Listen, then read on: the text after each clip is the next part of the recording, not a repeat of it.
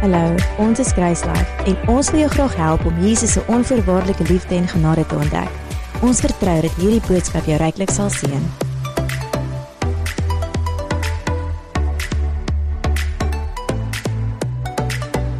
Lukas 24 vers 25. Lukas 24 vers 25.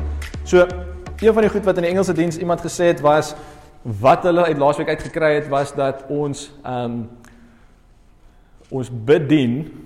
Ek love daai woord, Henry, ek het by jou geleer. Ons bedien, dis so mooi. Dis in die woord, maar jy het dit vir my net real gemaak, jy het dit vir my mooi gemaak. Ons bedien die opgestane Christus. En ons dien ook natuurlik die opgestane Christus.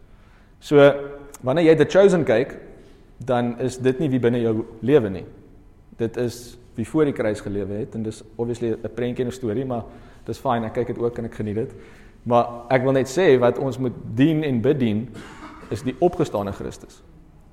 En anders mis ons uit. Maar dis nie die volheid nie. Want 1 Korintiërs 15 of 2 Korintiërs 15, ek is seker, ek dink is 1:15, praat van wat gebeur as ons doodgaan en wat gebeur hierna. En dit sê dat die natuurlike man is maar net 'n saad wat gesaai word, maar dit wat opstaan is soveel meer heerlik. En dis natuurlik waar ewen vir Jesus. Die een wat gesaai is die saad, maar die een wat opgestaan het is die verheerlikte Christus.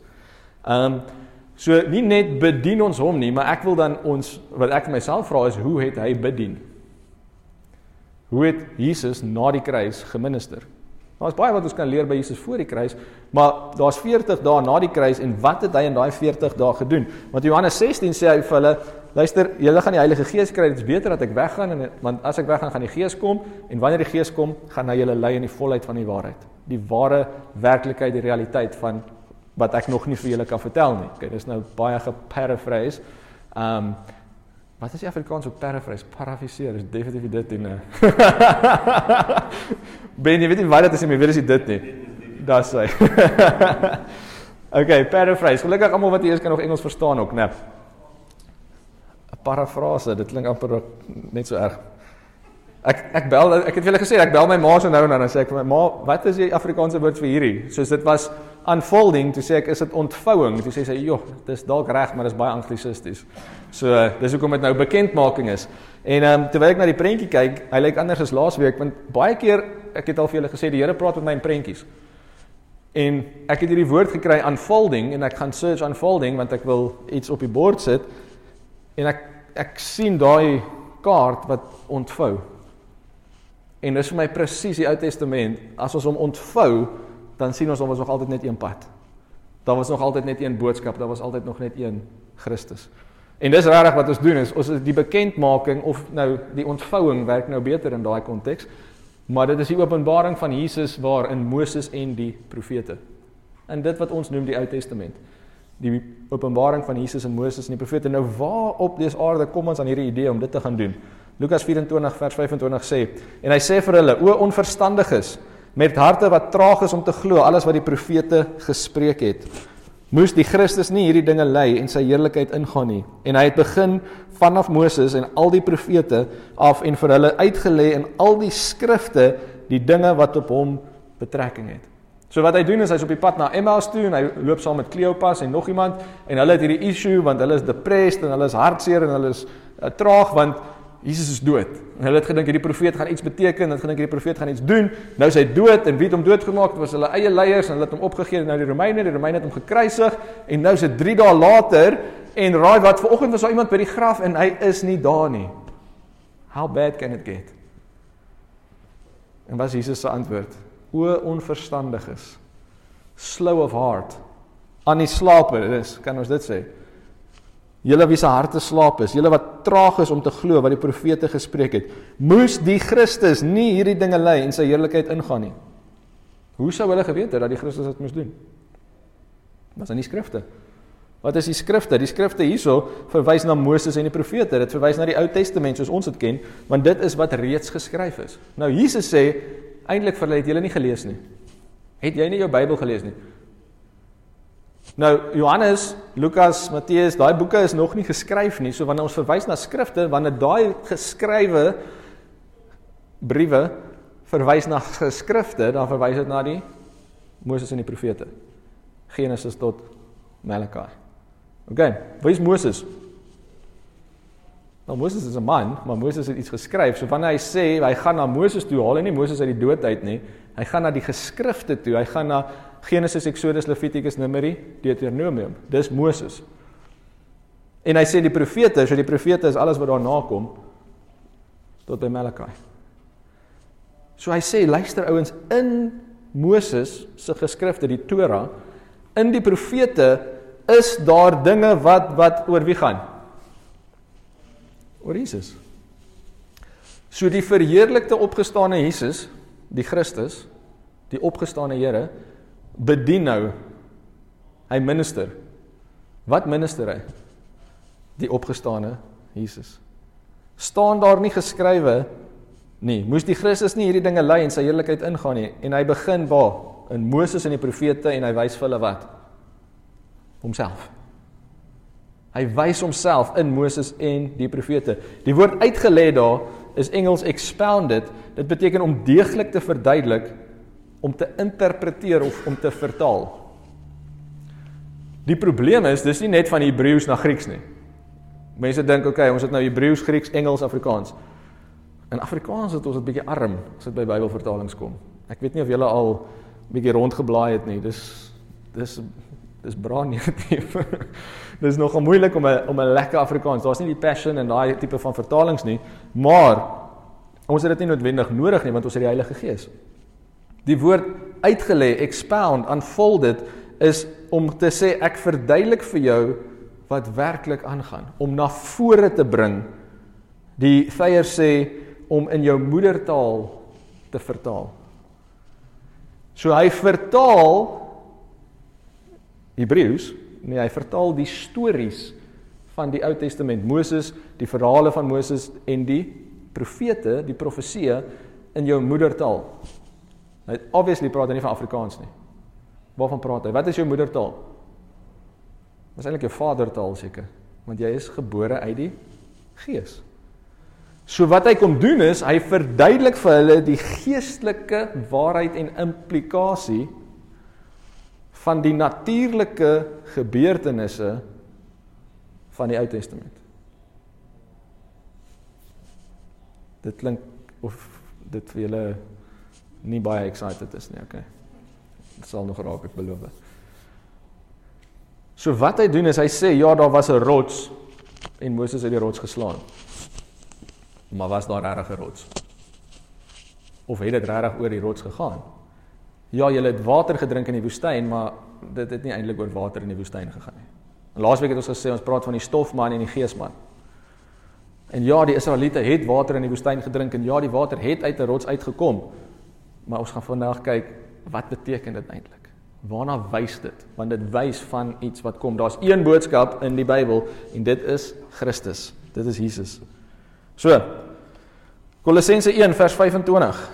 Hy sê, waarvan ek 'n dienaar geword het, volgens die bediening van God, wat aan my gegee is in julle belang, om die woord van God te vervul. Nou ek dog, Jesus het die woord vervul. Hier sê Paulus, hy het die woord vervul. Dit is 'n probleem. Wat Paulus gedoen het, Paulus se revelation, was om vir ons te wys wat werklik geskrywe is, wat werklik gebeur het. So Paulus gaan aan en dan sê hy vir hulle, om die woord te vervul, naamlik die verborgenheid. So wat beteken om die woord te vervul? Hy het nie 'n tweede Jesus geword nie, hy is nie die nuwe Messias nie, hy sê, ek het nie vir julle gesterf nie, ek is nie Christus nie, in Korintiërs 3, jy kan dit daar gaan lees. Hy sê, maar aan my is iets gegee. Wat is aan my gegee? Om die verborgenheid, wat van die eeue en geslagte af verborge was, maar nou geopenbaar is aan sy heiliges, aan wie God wou bekend maak, wat die rykdom van die heerlikheid van hierdie verborgenheid onder die heidene is. Dit is Christus onder julle, die hoop van heerlikheid. Daar's Paulus se calling, net daar. Wat is verborgenheid? In die Engels praat ons van the mystery. Die probleem met die woord mystery is, ons dink dit is mysterieus. Ons dink dit is raaiselagtig. Ons wonder maar, jy sê, okay, Henry kan sê dit is so, en Hilda kan sê dit is so, en Pieter kan sê dit is so wie gaan ons glo? Gaan op YouTube en jy het presies daai probleem. Wie gaan ons nou eintlik glo? Ek dink God het 'n groter plan as wie gaan ons glo in gedagte. Ek dink ons glo hom. en ons glo sy woord. So, hierdie mystery, hierdie verborgenheid, is nie meer verborgen nie, maar nou geopenbaar. Dis die ontvouing, dis die bekendmaking. Dit wat altyd nog daar was, maar wat as het ware weggesteek was, is nou tevoorskyn. Dit het gemanifesteer. So dit was nog altyd 'n belofte, nou is dit gemanifesteer. Iets wat ek hierdie laaste week geleer het, so wat ek deesdae gebruik is, en ek sê ek vir ouens in Bybelstudies, ek sê luister, nou gaan ons die Bybel bestudeer, en 'n ander keer dan sal ek sê, nou gaan ons leer hoe om die Bybel te bestudeer. Okay, want my werk is om te equip, volgens Efesiërs 4. My werk is nie net om die Bybel te bestudeer nie, my werk is ook om julle te leer hoe om die Bybel te bestudeer. Okay, sorry, jy kan nie net hier kom sit en dink dit gaan net gebeur nie. So, daar's 'n verborgenheid wat nou oopgemaak word, wat vertaal word, wat geopenbaar word, wat verduidelik word, wat bekend gemaak moet word. So ons moet, een van die goed hoe ons die Bybel bestudeer is om dit reg te verdeel. Ons moet die woord kan reg verdeel. Okay, dis baie belangrik. So, ons moet weet wat is die boodskap van die Bybel. En ons moet weet wat is die dele van die Bybel. Ons moet weet wat is die boodskap. Kolossense 1 vers 28. Hom verkondig ons. Wie is hom? Christus. Nou wat ek bedoel, ek gaan daarom nou verantwoordelik wees en ek lees daai skrif en ek gaan soek nou hom in Romeine en ek gaan soek Christus in Efesiërs en ek gaan soek hom, miskien as ek braaf is, 'n bietjie in Openbaring, maar ons gaan nie te veel daarin nie, want net nou raak dit moeilik. En ek gaan soek hom in Johannes en ons leer en ek wil jy kan self sien, hierdie deel van my Bybel, die goud is baie meer afgewerk hierso as hierso. Maar wat ek hierdie week besef het en dis wat ek wil sê, dis wat ek wil leer, hy is ons boodskap. Maar ons hoef nie te cherry pick in die Bybel om hom te kry nie. Want wat ons doen is, ons is 'n Jesus kerk, so ons preek nie al daai ou boeke nie. Ja? Laat hulle wat dasse dra dit preek. Nee, ons preek Jesus, maar nou is ons in 'n posisie om hom uit die hele Bybel uit te preek. En dit is vir my soos, wow. Want ewe skielik het ek nuwe vertroue in die woord. En die Engels praat van condensed. I condense the truth. Die Grieks praat van in 'n prentjie asof hy dit closely knit together. So as jy ou rafeltjies het, en die maklikste is om die rafeltjies af te sny, né? As jy 'n treihaak, sny dit net af, maar jy maak 'n probleem, want iewers het dit nou ontrafel, en iewers gaan jy met 'n gat sit.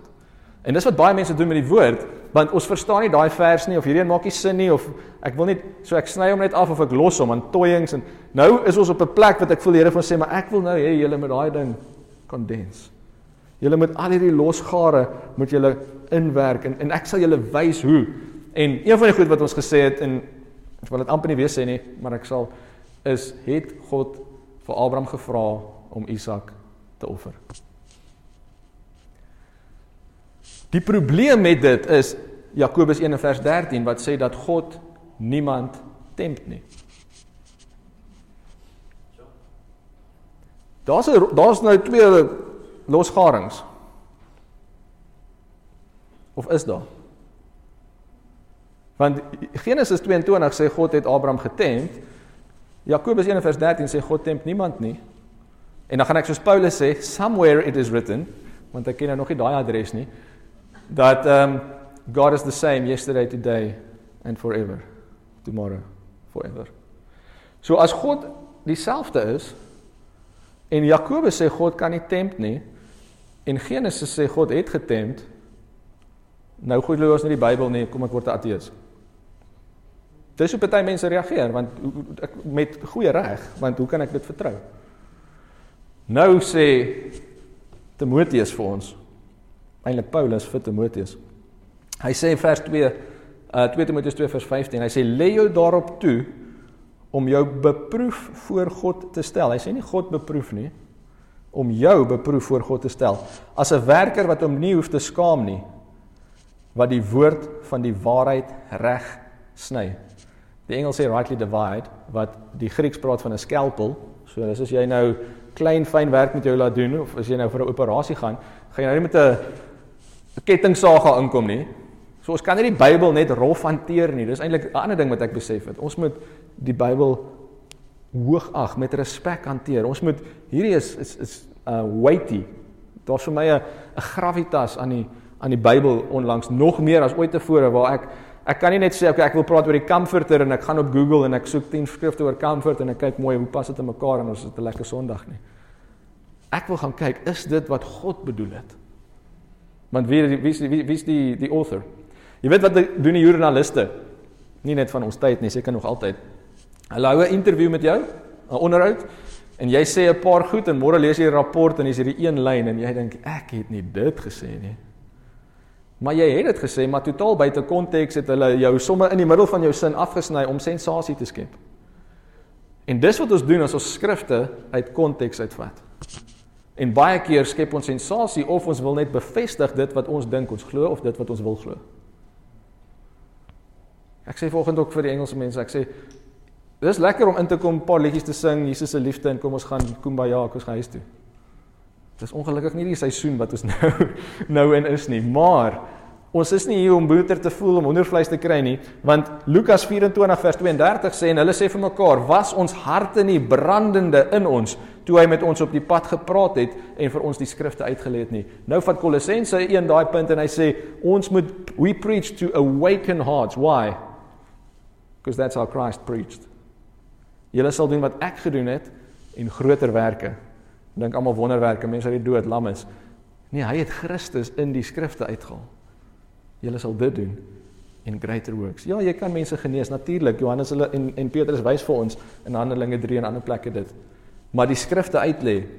So, die Amplified Classic,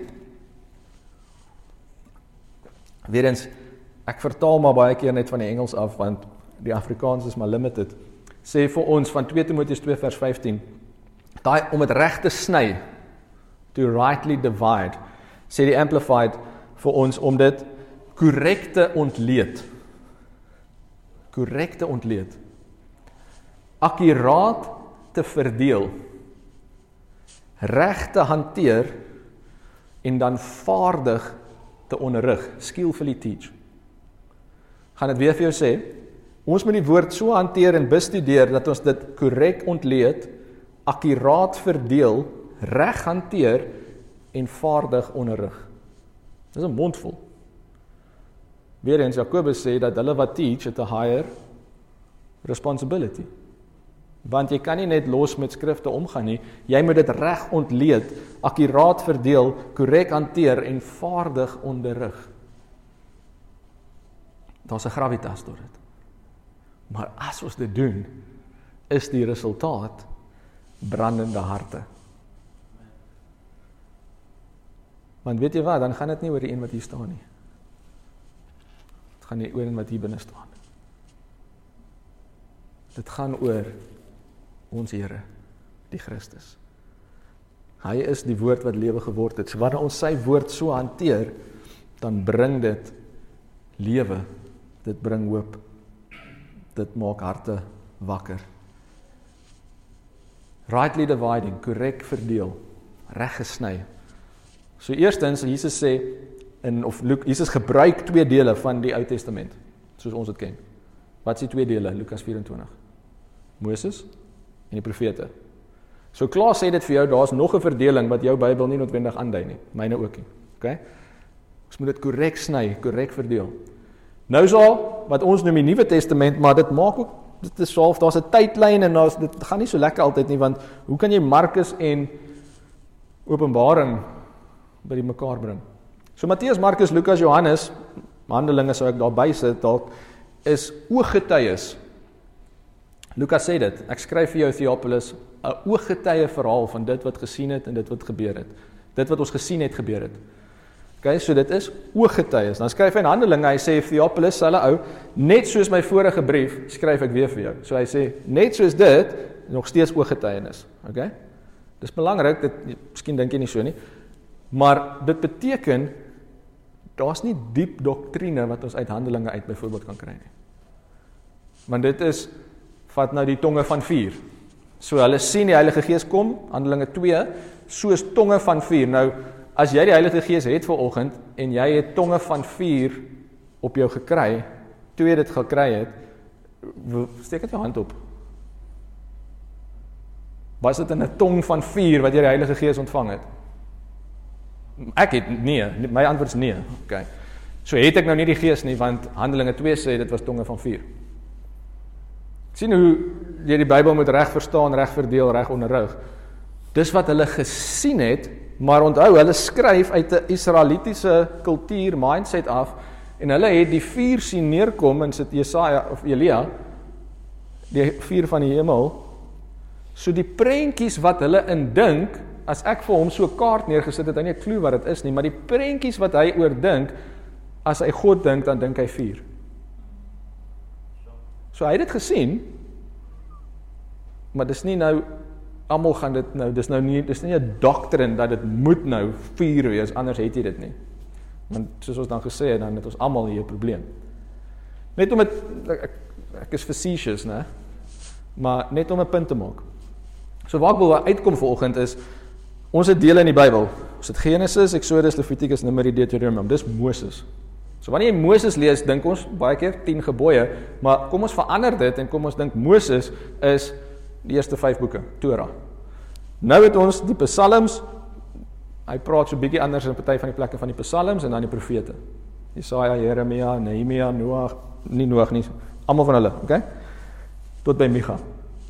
Dan het ons die eyewitness accounts, Matteus, Markus, Lukas, Johannes. Handelinge is die eyewitness accounts van die kerk wat gebore word na die kruis.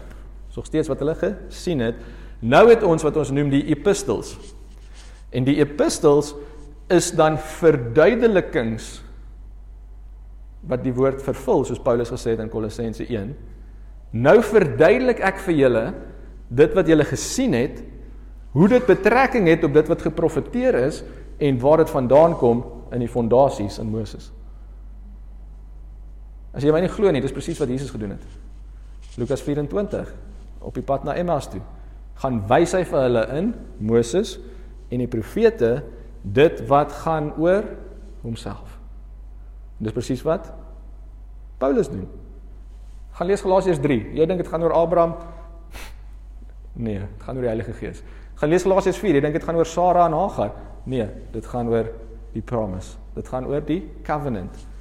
En dis presies hoe ons dan dit moet vat. So jy vat na die oud en jy lees dit, maar jy lees dit jy vat die nuut en jy lees die nuut om die oud te interpreteer. Psalm 78 praat die Engels van dark sayings of old. Dark sayings of old. Hy sê dit wat in die hele voorvaders gelees het, is dark sayings of old. Dit is soos parables, dis nie net wat dit is nie. Dis meer. Want wat doen Jesus? Hy vertel gelykenisse, en dan vra die disciples vir hom, wat het dit beteken? Markus 4 is 'n goeie voorbeeld. En dan sê hy vir hulle, die saad is dit, en die grond is dit, en dit is die betekenis.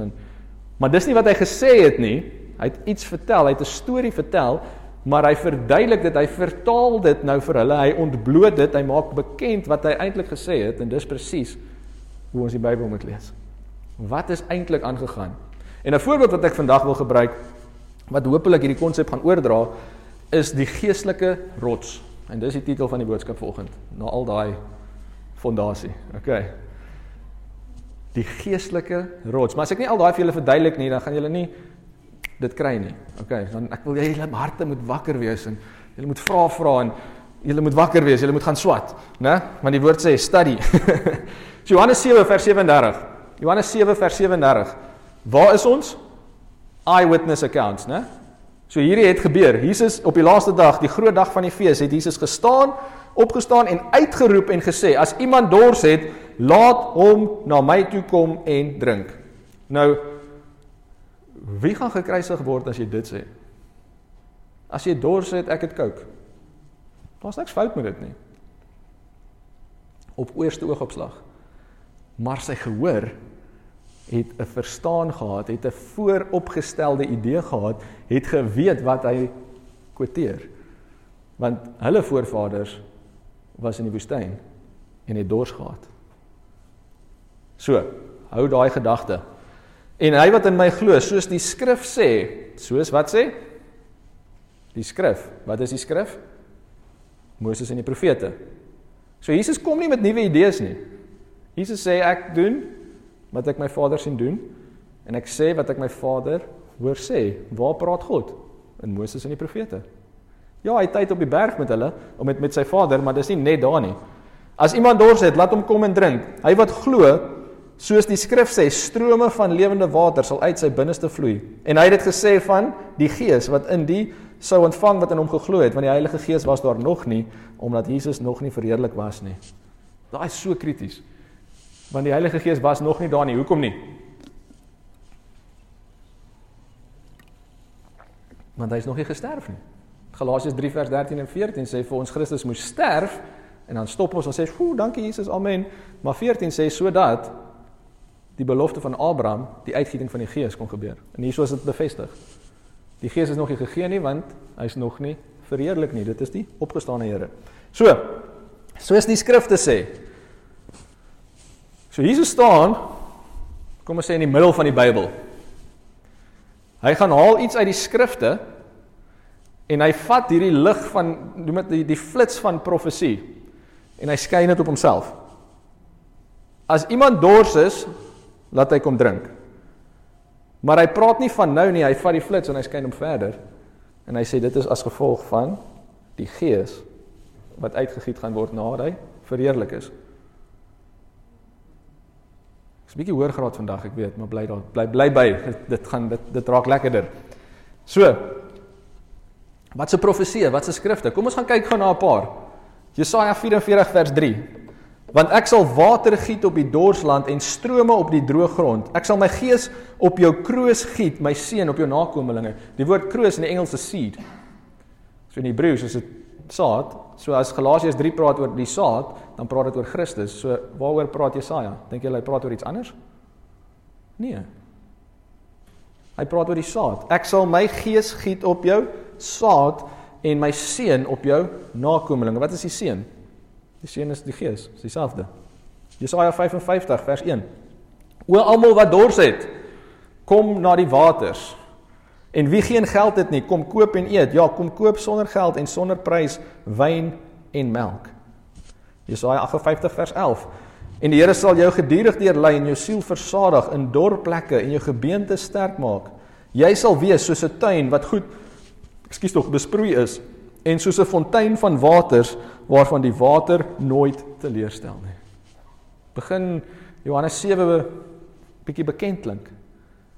Jy sal wees soos 'n tuin wat goed besproei is, soos 'n fontein van waters waarvan die waters nooit teleurstel nie. 1 Korintiërs 3 vers 9 sê Paulus dat julle is God se tuin. Julle is sy veld, you are his field, well cultivated garden is die vertaling daar eintlik. 1 Korintiërs 3 vers 9. Waar kry Paulus die idee dat ons 'n tuin van God is? Hy kry dit in Jesaja 58. Want hy ken die Moses en die profete geskrifte. Esegiel 47 vers 1. Daarna het hy my teruggebring na die ingang van die huis of die tempel en kyk, daar het water uitgestroom onder die drempel van die huis, onder die tempel uit. Na die ooste toe en dan gaan hy aan. So Esegiel het 'n visie. Wat sien hy? Hy sien 'n prentjie. En hy sien water kom uit die tempel uit die huis van God. Jesus sê in Johannes 7 dat uit julle binneste sal waters vloei. Hoekom julle? Want julle gaan die huis van God wees, want die Gees gaan in julle woon. Hy kom nie met iets niets voor in dag nie, hy sê dit is wat dit eintlik beteken. Onthou sy audience ken hierdie skrifte, Moses en die profete baie beter as wat ek en jy doen. Openbaring 22, nou is ons aan die einde van die Bybel. En hy het my getoon 'n suiwer rivier van die water van die lewe, helder soos kristal wat uitstroom uit die toren van God en van die Lam. Uit die troon, van God en van die Lam. Maar Pieter, ek dog as kyk na profesie, wel Openbaring is 'n profesie. Wanneer hy dit skryf, wat sien hy? Hy sien lewende water, wat van waar af kom? Wat uitstroom uit die troon van God en van die Lam. Esegiel het gesê, water wat uitstroom uit die huis van God, uit die tempel. Dis ons. Dis wat Jesus gesê het, in Johannes 7. So, wat het Jesus kom doen? Hy het iets kom vervul. Wat het hy kom vervul? Paar goed, wat hy kom vervul, dis nie 'n trick question nie. Hy het die wet vervul, né? Hy het Moses vervul. So Matteus 5 en vers 17 sê hy, moenie dink dat ek gekom het om die wet of die profete te ontbind nie. Ek het nie gekom om dit te ontbind nie, maar om dit te vervul. Die wet verwys na die eerste 5 boeke. En die profete. So wat ons gaan doen het, en ek het skuldig, 10 gebooie is vervul. Dis sulke goeie nuus, ons gaan preek vir 7 jaar lank alweer. Dis Galasiërs 3 vers 13.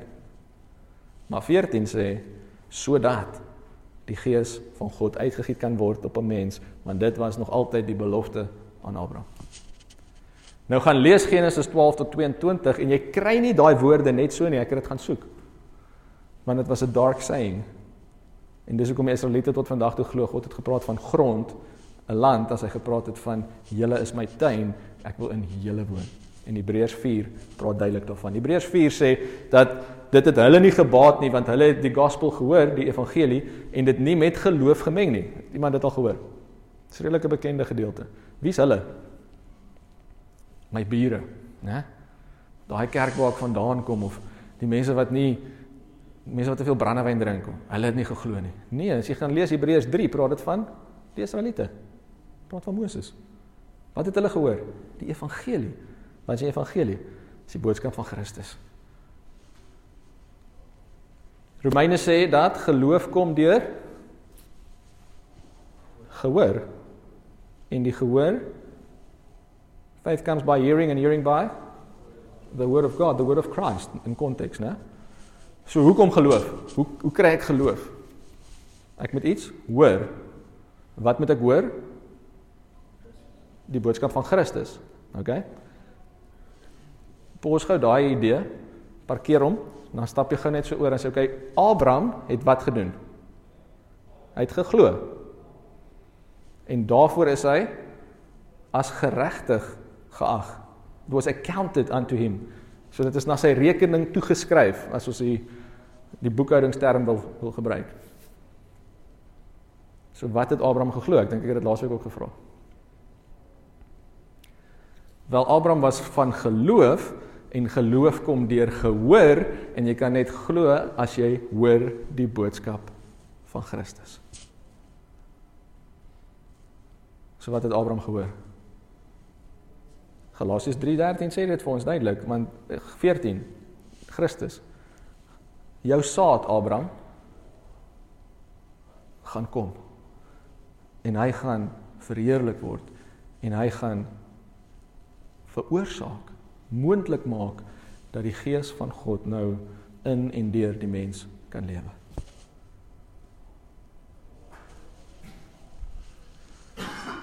Gaan lees Galasiërs. Ek was hierdie hele week in Galasiërs 3. Ek kon nie daar uitkom nie. Ek wou na 4 toe gaan, maar ek het net gevoel, wag 'n bietjie. Okay, wat het Jesus gedoen? Hy het die wet en die profete vervul, nie ontbind nie, né? So wat doen hy dan? Lukas 24, waar ons begin het. Hy het begin van Moses en die profete en vir hulle uitgelê die skrifte. So hy het vir hulle gewys hoe dit wat daar staan nou vervul is, hoe dit nou werklik gemaak is. Hy het die misterie, die verborgenheid verduidelik en vertaal en die vervulling gewys daarvan. So, ons kyk na die geestelike rots. Ons kan nie anders as om na Moses in die woestyn te gaan kyk nie. As ek dink aan die geestelike rots, of die rots in die woord. So Eksodus 17 vers 3.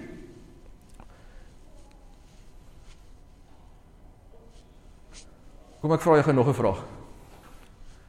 Hoekom het Moses nie in die beloofde land ingegaan nie?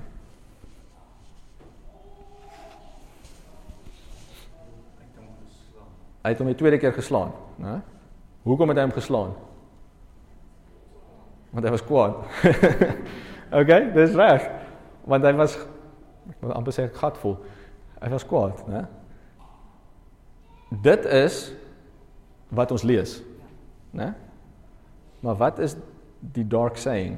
Wat is die waarheid? Wat is die verduideliking? Wat is die openbaring van hoekom? So, het Adam en Eva, luister nou mooi wat ek sê, want anders gaan julle verkeerd hoor. Het hulle gesondig deur te eet? Of het hulle gesondig toe hulle besluit het om te eet? For as a man thinks in his heart, so easy. So die oomblik toe die Satan hulle oorreed het dat hulle nie soos God is nie, toe is hulle in unbelief en toe gaan dit oor in aksie. Okay, so waar die sonde nou presies is eintlik irrelevant, maar dit wys jou dat dit eerste, hoe raak jy gered? Glo in jou hart en bely met jou mond. Hulle het geglo hulle is nie soos God nie en hulle het gereageer daarop. Okay. So nee, Pieter het nie gesê Adam en Eva het nie gesondig nie, of hulle het nie geëet nie, ek het niks van dit gesê nie, okay. Wat ek besef het is, ons gaan, en jy en ek, ons almal gaan ons harte moet sag hou in hierdie tyd. Want Markus 4 sê dat as ons 'n vens gaan raak, gaan ons harte toeslaan en ons gaan nie saam uitkom waar God ons wil hê nie. En weer eens, I present to you wat ek sien, en asseblief gaan maak dit jou eie. Gaan studeer dit, bestudeer dit, gaan vind uit. En vir daai rede het ek al my notas van vandag vir julle uitgedruk. En dis buite, ek het dit spesiaal nie voor die tyd vir julle gegee nie, want dan sit julle so en dan weet ek nie of julle luister nie, okay? So, gaan kry dit daar buite by die tafel. So, ons kyk na Moses, ons kyk na die rots, ons kyk na die geestelike rots en ek moet opskud. Maar hy sê vir ons in Eksodus 17 vers 3, maar die volk het daar gesmag na water. Wat sê Jesus Johannes 7? Almal wat dors is, kom na my toe. Die volk het gesmag na water en die volk het teen Moses gemurmureer en gesê, waarom het u ons dan uit Egipte laat optrek om my en my kinders en my vee van wat te laat omkom? Van dors. Toe het Moses die Here aangeroep en gesê, wat moet ek met hierdie volk doen? Die skeel maar min of hulle stenig my. Dis 'n ou manier van praat, né? En die Here het Moses geantwoord, trek voor die volk uit en neem van die oudstes van Israel saam met jou saam en neem wat? Jou staf. Jou loopstok, jou kierie, waarmee jy op die Nyl geslaan het en toe die Nyl in bloed verander het, in jou hand en gaan weg. Kyk, ek sal daar voor jou op die rots van Horeb staan en jy met die rots slaan en daar sal water uitkom en dat die volk kan drink. En Moses het so gedoen voor die oë van die oudstes van Israel. Het julle dit gesien? Die evangelie is in vers 6. Vat 'n stok, wat is? Hout. 'n Paal. Kan ons sê 'n paal? Vat 'n paal. En iemand is op die rots. Dis nie net 'n rots nie. God is op die rots. Ek sal daar voor jou by die rots op Horeb staan. Okay? Dan moet jy die rots slaan met die stok. En wat sal daarna gebeur? Daar sal water uitkom dat die volk kan drink. Jesus op 'n rots, Golgotha. 'n Houtpaal is die straf. En nadat dit klaar is, die straf volbring is, giet hy hom uit en die Gees vloei.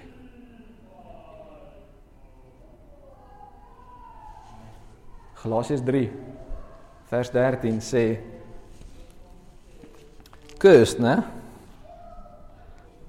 Christus het ons losgekoop van die vloek van die wet, deur vir ons 'n vloek te word, want daar is geskrywe, vervloek is elkeen wat aan 'n hout hang. Okay, dit is die rots, dit is God op die rots by Horeb, en dit is die staf wat slaan, dis vers 13. Wat gebeur daarna? Die water vloei uit die rots, sodat die seun van Abraham na die heidene kan kom, hoe in Christus Jesus uit die rots, en dat ons die belofte van die Gees wat uitgegiet word, kan ontvang. Moses mis dit. Moses mis dit.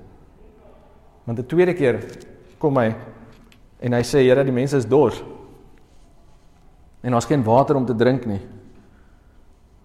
In Numeri 20, vers 8, vers 7, en die Here het met Moses gespreek en gesê, neem die staf, en laat die vergadering byeenkom, jy en jou broer Aaron. Was soveel hierin. En Eksodus 17 sê hy net die ouderlinge. In Numeri die tweede keer sê hy die hele volk. Nie net Israel nie, al die nasies. Vat die stok, die simbool, en gaan waarheen? Gaan na die rots, né? En spreek julle die rots aan voor hulle oë.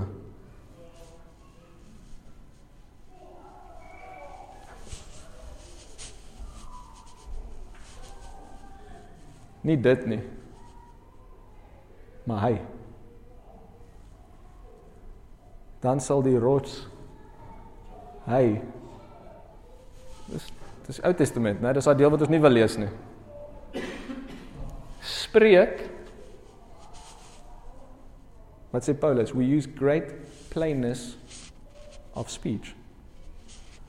Verkondig, preek, praat,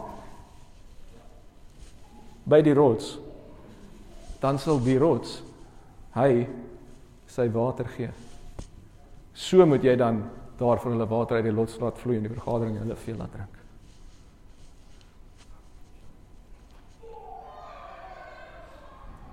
Nou wat doen Moses?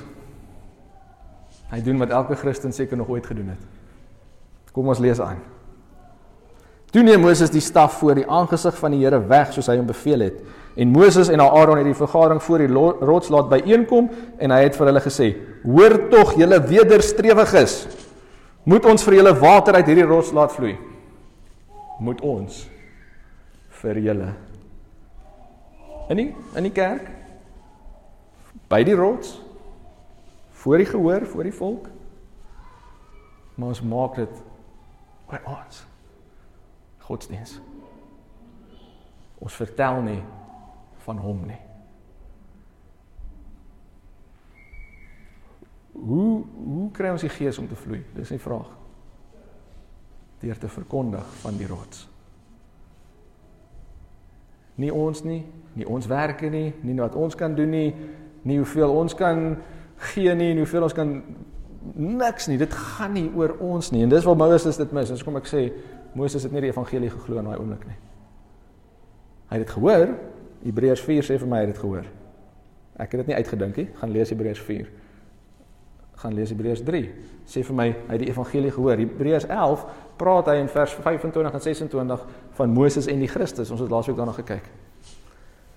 Moet ons vir julle water uit die rots laat vloei. Daarop tel Moses sy hand op en hy slaan die rots 2 maal met die staf en daar het baie water uitgekom. So nou die water uitgekom, want ons het 1 keer gevas, ons het 1 keer iets gedoen, en nou dink ons dis hoe dit gedoen moet word. Maar ons besef nie, ons lees nie aan, dat Moses nie die beloofde land ingegaan het van rus nie. Hoekom? Want hy het nie geglo nie. Dis al. Nie oor hy kwaad geword het nie, is nie oor hy die rots geslaan het nie. Sê ek weer? Nie omdat God dit beplan het nie, nee. Omdat hy dit self wou doen. Dis hoekom 'n testimonie kan baie verkeerd wees. Want jy kan nog steeds die water sien vloei, maar dis nie wat God wou gehad het nie. Dit wat nie oor hom gegaan nie. Daar's baie wat ek daaroor kan sê. So, wat het Jesus gedoen? Hy het homself gaan wys in Moses en die profete. Hy gaan wys in die rots. Miskien is jy nog nie heeltemal convinced nie. Miskien dink jy, hierdie ou kortmiddagete. Jesaja 26 vers 3. U sal 'n standvastige gesindheid en volle vrede bewaar, want hulle vertrou op u. Vertrou op die Here vir ewig, want die Here is 'n ewige rots. Jesaja 44 vers 8, die Nuwe Lewende Vertaling. Moenie bewe nie, moenie bang wees nie, het ek nie lankal gesê wat my doel met julle is nie. Julle is my getuies. Is daar enige ander God? Nee, daar is geen ander rots nie. Julle is my getuies, spreek, wat doen 'n getuie? Hy vertel wat hy gesien het. Wat is dit wat julle oor moet vertel? Die rots. OK? Nou, wat ek wil vir julle gou wys, onthou ons het gesê ons moet die woord reg verdeel. Dat ons nie kan cherry pick nie, ons kan nie idees uit 1 of 2 versies uitvat en dan gaan, ek stem nou nie saam nie, of hulle is van daai mense en ons is van die mense. Nee, ons moet weet wat is, ons is die mense van God. So dit waaroor God is dit waaroor ons is, né? Ek is op daai journey. Niks anders nie, niks minder nie, niks meer nie. So wat ons gedoen het, is ons sien die rots. En ons sien die rots waar? Ons sien dit in Exodus. Ons het dit gesien in Numeri. Ons het dit gesien deur die boeke van Jesaja. Ons het dit gesien van die rivier het ons na gekyk. Ons het gekyk na Esegiel. Ons het gesien in Johannes 7 vat Jesus hierdie konsep en hy sê, julle wat dors is, kom na my toe. Waar kry hy die idee? Hy kry dit by Moses. Kom na die rots toe. Maar julle moet nie my glo nie, né? Want ons nog 'n deel van die woord wat ons nog nie na gaan kyk het nie, en dit is die epistels. Dis die skrifte, die briewe van die Nuwe Testament. Wat doen? Wat dit openbaar, wat dit verduidelik, né? Nou kom ons toets gou daai konsep. Is julle reg met my? Ons gaan gou daai konsep toets. So ons gaan na 1 Korintiërs toe. 1 Korintiërs en hoofstuk 10. Ek het klaar hoendervleis, ek het nog eens gelees nie. Want ek wil nie hê, broeders, dat julle sou weet nie, dat ons vaders almal onder die wolk was, en almal deur die see gegaan het. Waarvan praat hy? Exodus. Deur die see en onder die wolk, né? En almal in Moses gedoop is in die wolk en in die see. So was hulle het Johannes die Doper daar gedoen? Nee. Moving on. En almal dieselfde geestelike spys geëet het. Is dit manna en kwartels? Nou is julle versigtig om ja te sê, né? Ek hoop jy is versigtig. En almal wat dieselfde geestelike drank gedrink het, wat het hulle gedrink? Water uit die rots, né? Wat het hulle geëet? Die brood uit die hemel. Wat is Christus? Ek is die brood uit die hemel. Wat het hulle gedrink? Die water uit die rots. En almal dieselfde geestelike drank gedrink het. Uit wat? 'n geestelike rots wat gevolg het. Nie wat hulle rondgedra het nie. Nou wat kan die rots nou wees? Dankie dat julle vra. En die rots was Christus. Nou vat jy 1 Korintiërs 10 in vers 4 en jy kan die konsep deur die hele Bybel gaan verduidelik. Jy kan nou met 'n Jood Christus gaan deel. Want jy kan hom vat na Moses in die woestyn toe. En hy sal saam met jou gaan. Jy kan met 'n moslim Christus gaan deel. Want hy lees die Torah. Hy sal saam met jou gaan. Exodus en Numeri toe. Maar jy het nou die openbaring van dit wat werklik daar gebeur het. Of die, wat is die regte woord? Dis die openbaring, maar die regte verstaan, die krag as jy dit wil, nie van die simbool nie, maar van die werklikheid. So hoe doen jy dit? Kom ons gaan na Moses toe. Hoekom het Moses nie in die beloofde land ingegaan nie? Jy kan dit vir enigiemand vra. Jy kan dit vir 'n moslim vra, jy kan dit vir 'n Jood vra, jy kan dit vir iemand vra wat nie gereelde kerk toe gaan nie. Wat gaan hulle vir jou sê? Want hy het die rots geslaan, want hy het kwaad geword. Want wat dink ons? Ons dink vleesmens. Laasweek het ons gesê sonde is niks met die vleesmense doen nie. Dit is die goddeloosheid, die feit dat jy sonder God is. Die Zoe life. Romeine 5 en vers 17, hier is gou 'n advertensiebreek, sê dat ons sal reign in this life. En dan dink ons, dink ons huise, karre, donkies, slawe soos Abraham. Maar this life is this Zoe life, hierdie lewe van Christus. Dis waardeur ons reign. Interessant. In geval, advertensiebreek klaar, ons gaan terug. Torah, kom ons gaan Torah toe. Ons gaan lees. En jy hoef nie eers na die Nuwe Testament toe te gaan nie. Jy kan na Exodus 17 toe gaan en jy kan die evangelie met hulle deel. Jy kan na 'n gelowige, godsdienstige Christen toe gaan wat nie in volheid lewe nie, en jy kan na Exodus toe gaan en daarna kan jy na Numeri toe gaan. Jy kan sê, maar is jy nie dalk besig om dit self te wil doen nie? Of wat van ons probeer net die evangelie verkondig? En ons los werke uit die prentjie. Wat van ons sê daar was Jesus en daar was 'n kruis en daar was God op 'n rots en daar was 'n straf en daai straf is klaar. En wat van ons gaan verder en ons sê sodat die Gees kan uitgegiet word, sodat daai water uit die rots kan vloei. Jesus, Pieter, dis far-fetched. Hoe kom jy daarby uit? Kom ons gaan na Johannes 7 toe. Jesus sê, uit julle binneste sal water vloei. En dan sê dit aan, want hy praat van die Gees. Okay, maar, kom ons gaan gou 1 Korintiërs 10 toe. Kom ons gaan kyk. Wat het Paulus hieroor gesê? Want hy verduidelik vir ons nou presies die implikasie is die woord wat ek gesoek het van dit wat gebeur het.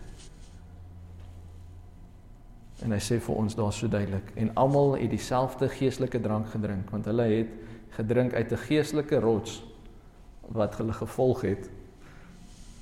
Okay, let's go study that out. Ek is nog nie daar nie.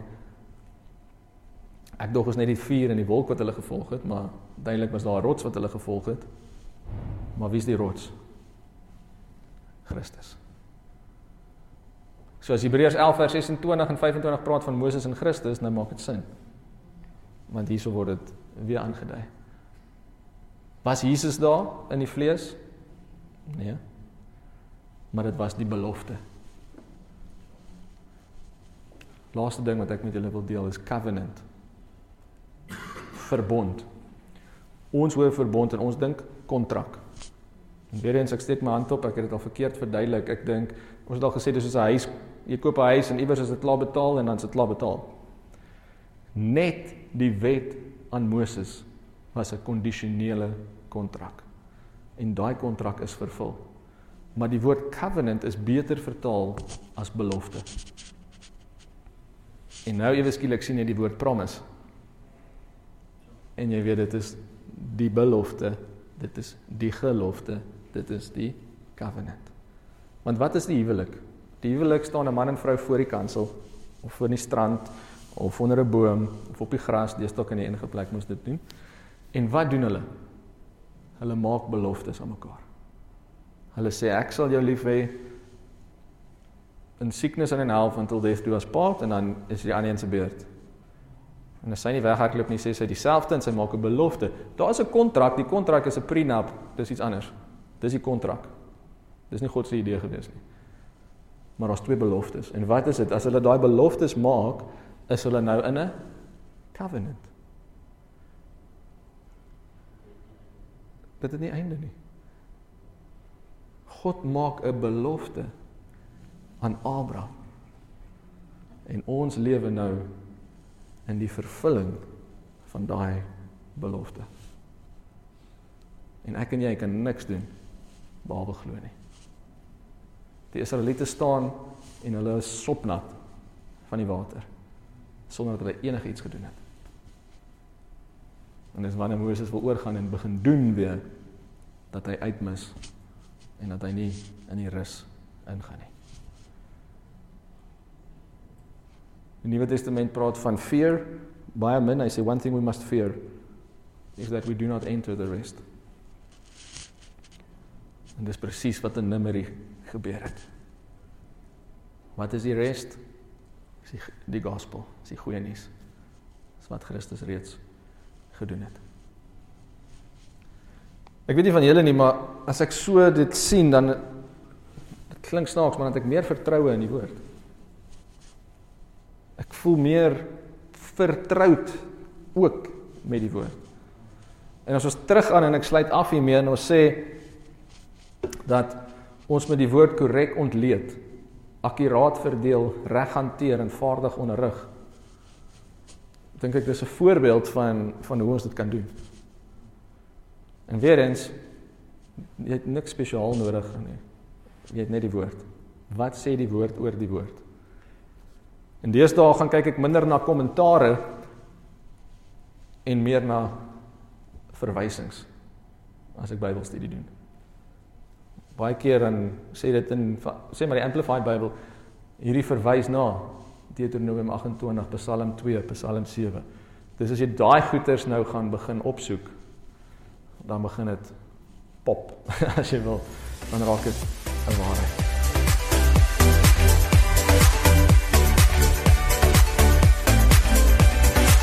Ons wil graag van jou hoor.